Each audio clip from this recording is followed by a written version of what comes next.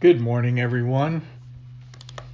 Today, we begin the last chapter in the Apostle Paul's letter to the Corinthians, 1 Corinthians 13. Please bow with me in prayer. Oh God, we come before you this day as your people who are still somewhat scattered, but still one in Christ and united to one another. We pray for you to impress upon our hearts the truths that teach us who we are in Christ and where our certain and secure hope lies. Help us this day to hear your word and be encouraged as we proclaim your goodness and faithfulness and saving grace and mercy. May our faith rest in you and you alone. In Christ's name we pray. Amen. This is the 46th sermon in this series, which began in the middle of February 2019. Since that time, our associate pastor, Blake Johnson, has preached about 15 times and taken us to several other places besides the church in Corinth. To baptismal waters, as a couple of our young people were baptized, through the letter of Jude in 8 sermons, in several parts of Isaiah and Lamentations in 2 sermons, to Mary and Martha's house, where Jesus raised Lazarus from the dead, and most recently in 1 Peter 1 and Matthew 25. As Paul wraps up this letter to the Corinthians, he has about 9 different things he needs to convey. First are some specific instructions concerning a very important collection of offerings that Paul is organizing for the poor saints in the mother church in Jerusalem. Second, Paul discusses his own upcoming travel plans. Third, he gives them instructions about Timothy coming to Corinth. Fourth, he informs them of Apollos' reluctance to come until a later date.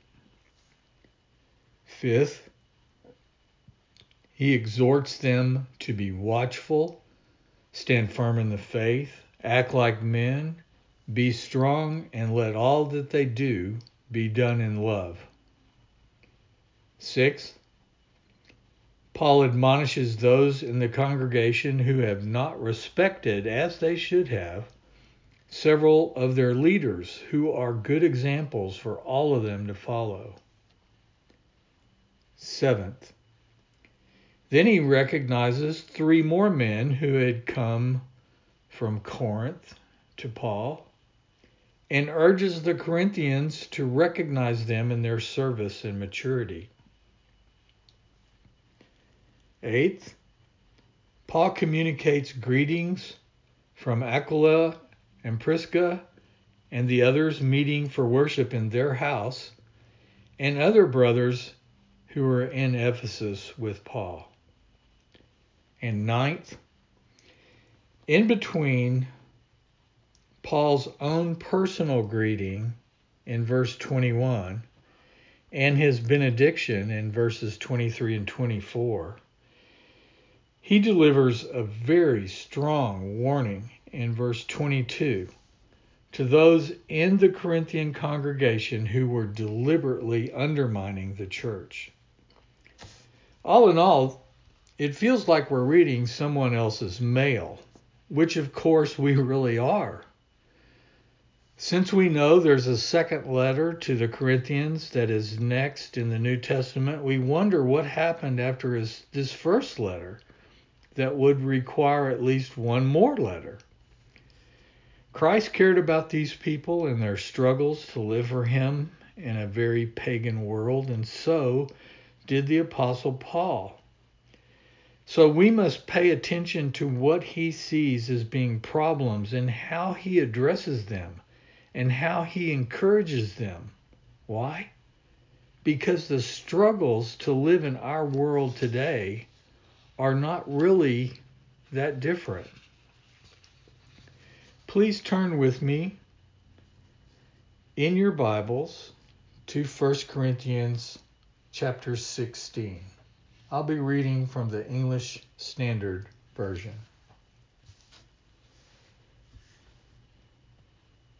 Now concerning the collection for the saints, as I directed the churches of Galatia, so you also are to do.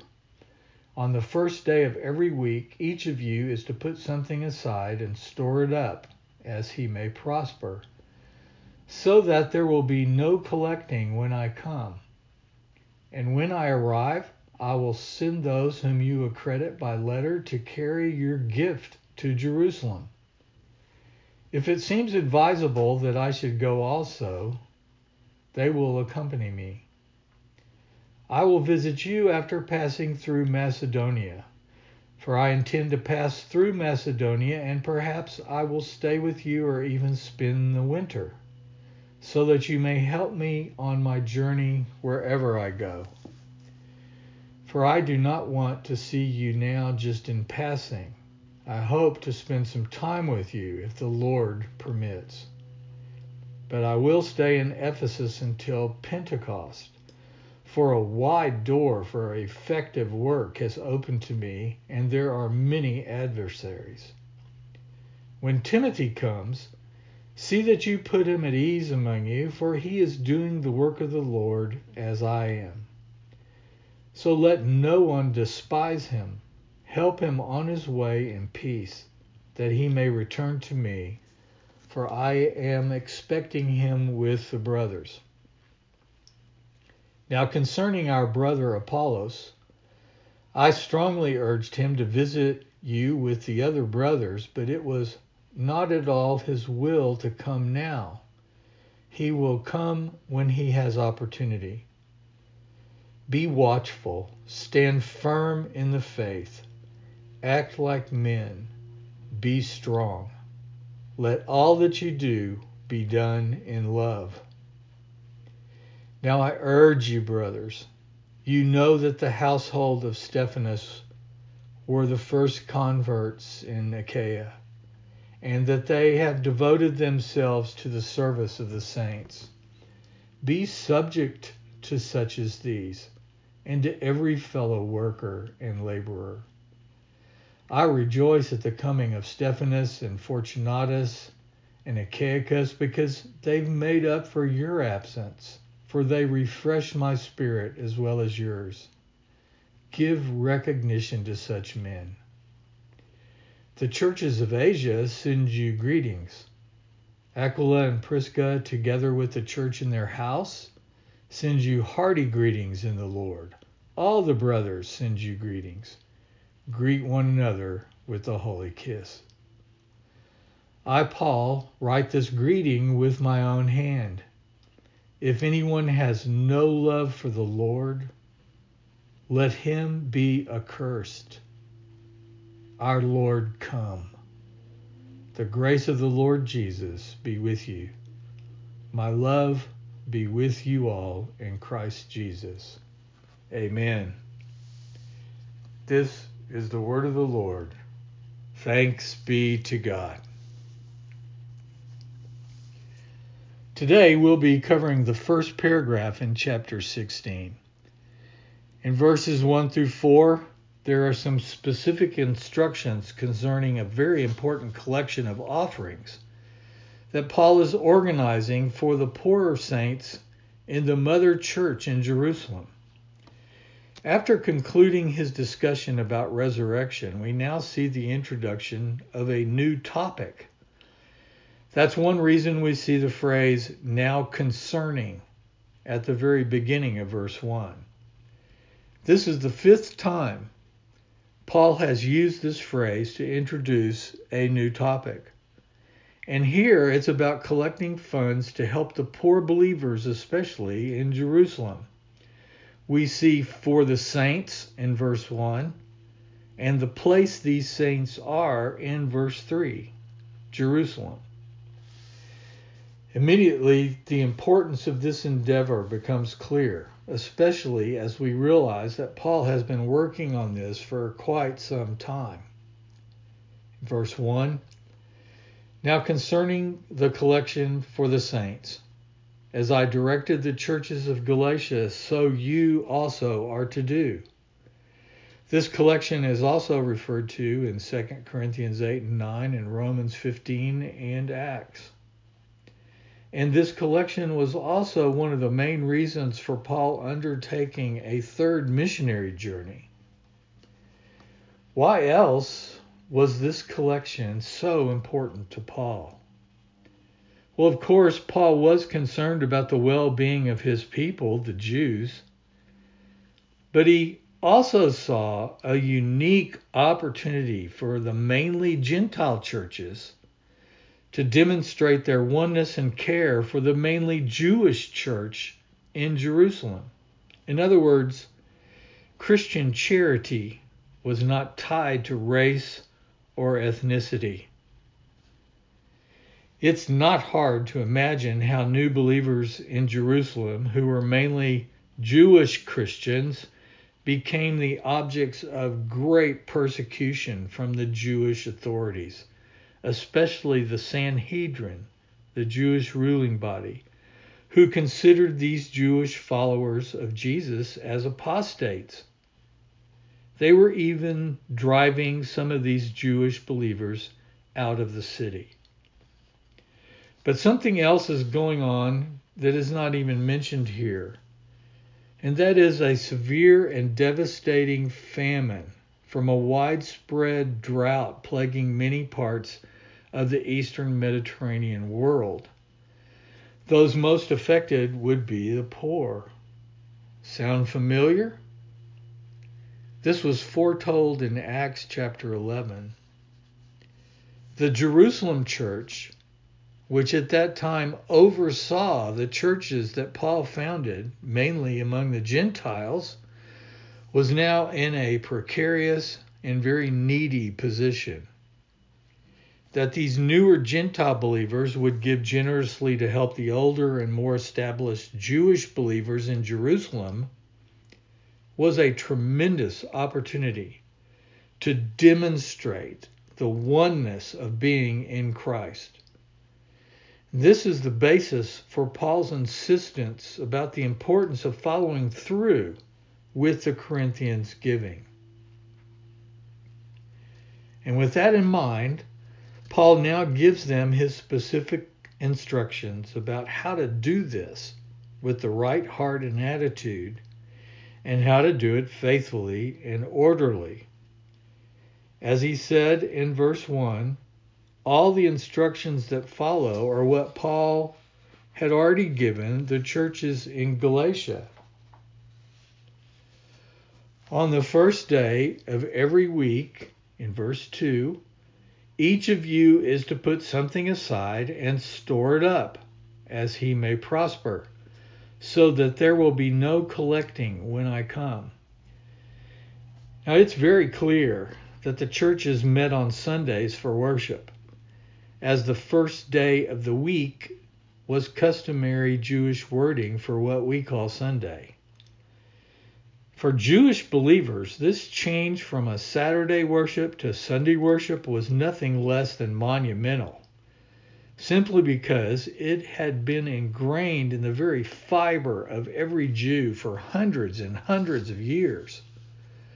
Only one thing could have precipitated this change, and it was, of course, the resurrection of Jesus Christ on Sunday morning, a sign of the new creation only found in him. So Sunday universally became the day of Christian worship for all the churches. And on every Sunday, each one of them, we read, each and every member of that Corinthian church was to put aside an amount of money based on their income, their ability to give. In other words, there was no required mentioned here as in a tithe. To put something aside is in the present tense, indicating that every believer in every church Paul had founded must do this regularly, every Sunday, he says. In other words, all the Corinthians were to put aside something, according to whatever measure each had prospered. And what were they to do with it? Paul says they were to store it up. Paul does not say where the something should be stored, but this seems to imply that the individual believers should take the initiative to make sure these weekly amounts are designated and stored for the Jerusalem church, probably in the Corinthian church, until Paul arrives to collect them all. In ancient times, there were literally no such banks as we are familiar with. This is a collection of funds that is separate from gifts given for the local needs, which are distributed by the deacons of the church. So this is not a 1 week or short collection period. This is a rather long and significant effort, so that the funds gathered each week would build up over time and be ready for Paul whenever he arrived. All the communication about this had to be delivered literally over land by walking or riding if possible, but not usually, and across the sea, powered by wind. So it took a while to get everyone the same instructions. And his point was so that there will be no collecting when I come. In other words, when Paul does arrive, the Corinthians will not have to take up a sudden collection in a rush. Instead, Paul's plan is that everything will already be ready to go. Verse 3, and when I arrive, I will send those whom you accredit by letter to carry your gift to Jerusalem.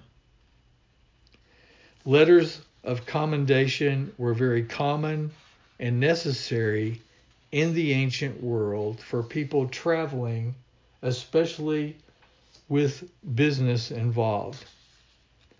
What is clear here is that Paul counted on the Corinthians to choose men with integrity and good reputations, and for those men to bring the gift to Jerusalem. In Paul's 2 Corinthians letter, chapter 8, verses 20 and 21, we get a good sense of the stakes involved in delivering such a large sum of money. We read there, we take this course so that no one should blame us about this generous gift that is being administered by us. For we aim at what is honorable, not only in the Lord's sight, but also in the sight of man. A group of trustworthy men then would make the journey to Jerusalem, taking every precaution to handle the money in a way that kept them from criticism. Now you notice that was in 2 Corinthians, those last two verses. And that letter was written about a year after the one we are studying. So just that information tells us how long this process was taking and how thorough Paul had to be in administrating his instructions. The money here in those last two verses in 2 Corinthians 8 is called a gift, and that word is charis, meaning a charitable donation as an expression of goodwill. It's the gracious gift of Christians in Corinth to those in Jerusalem. Verse 4, if it seems advisable that I should go also, they will accompany me, those representatives that the Corinthians were picking. So Paul is committed not to do anything that would raise suspicions about how this money was being handled. On the one hand, he wanted to be in charge of sending the men bearing the gift, which is one reason he insisted on writing credentialing letters for those chosen.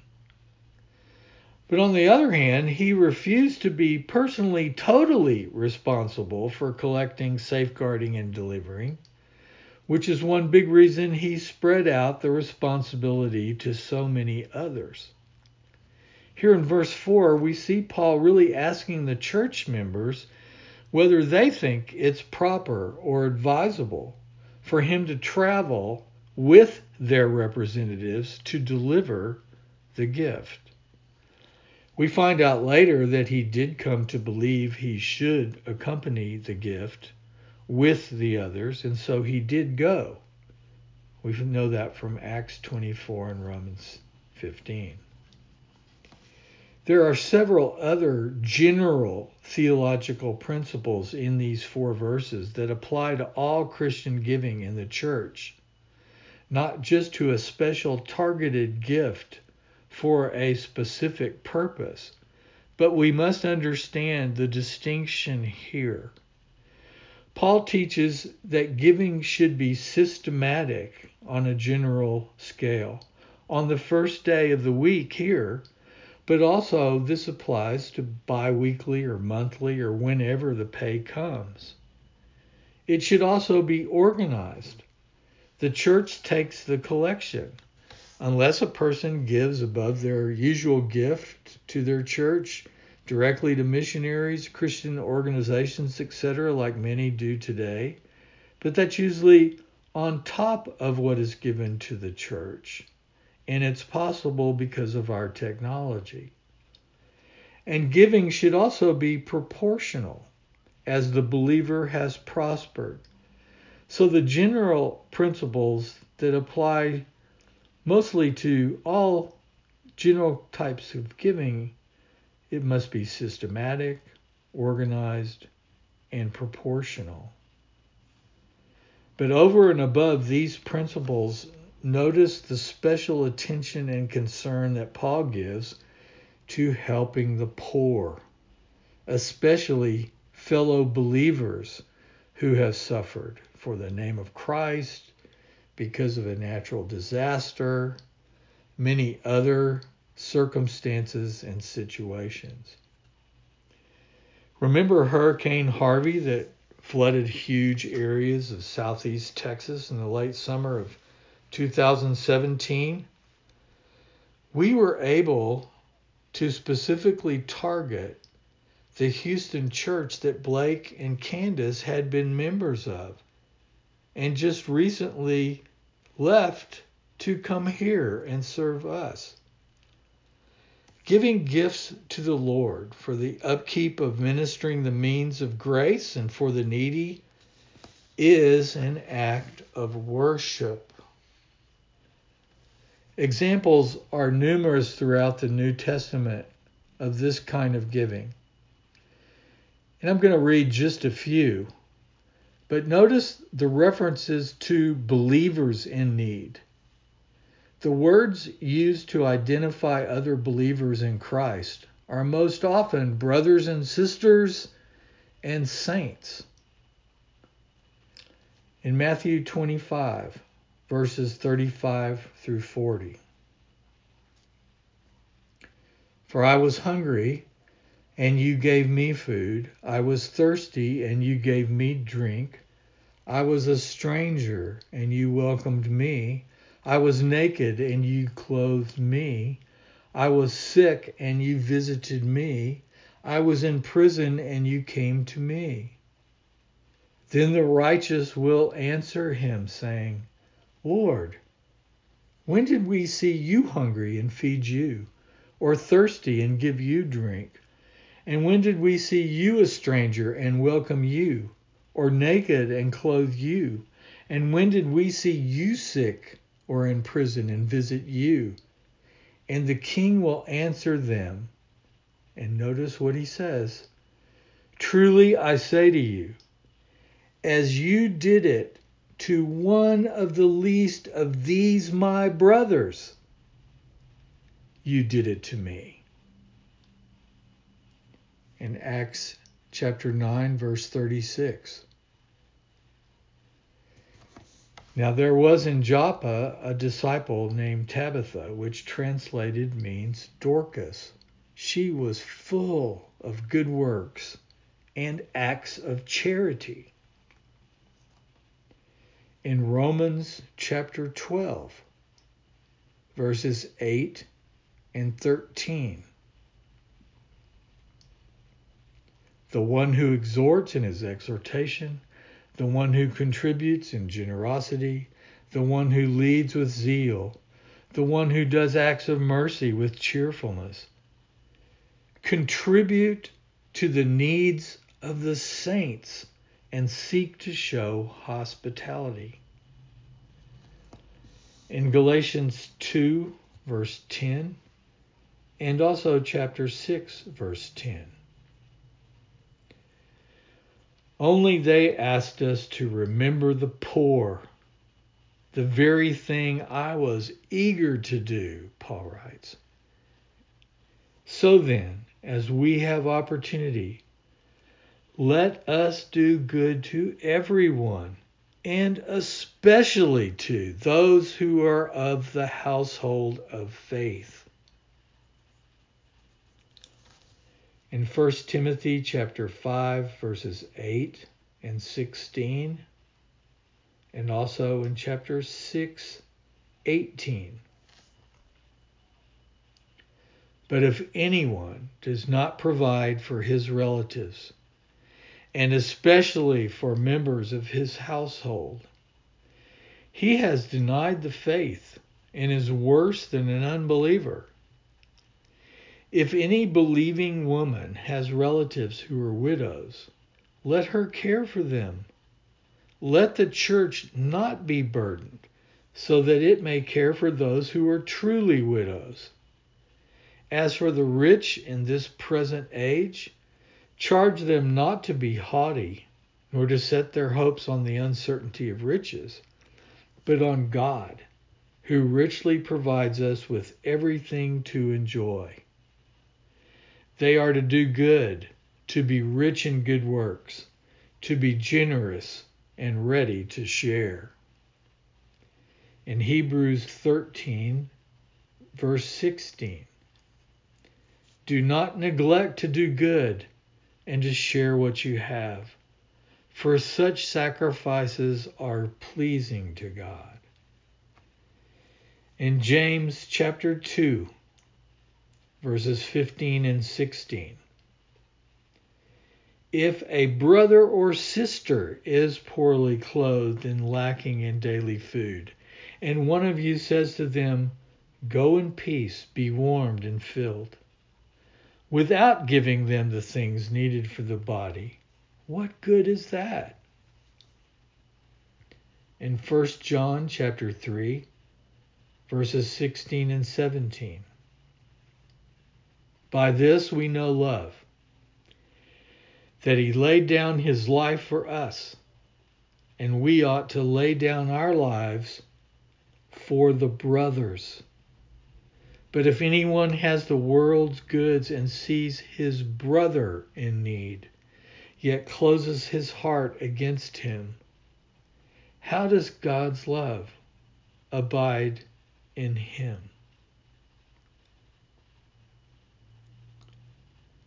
Let us pray. O Lord, our God, may our worship and praise to you today be found to be from hearts that are yearning to know you better and trust you more. May we apply what we've learned today about caring for one another more wisely, more earnestly, and more intentionally. In Jesus' name, amen. Our benediction today is from Jude, verses 24 and 25.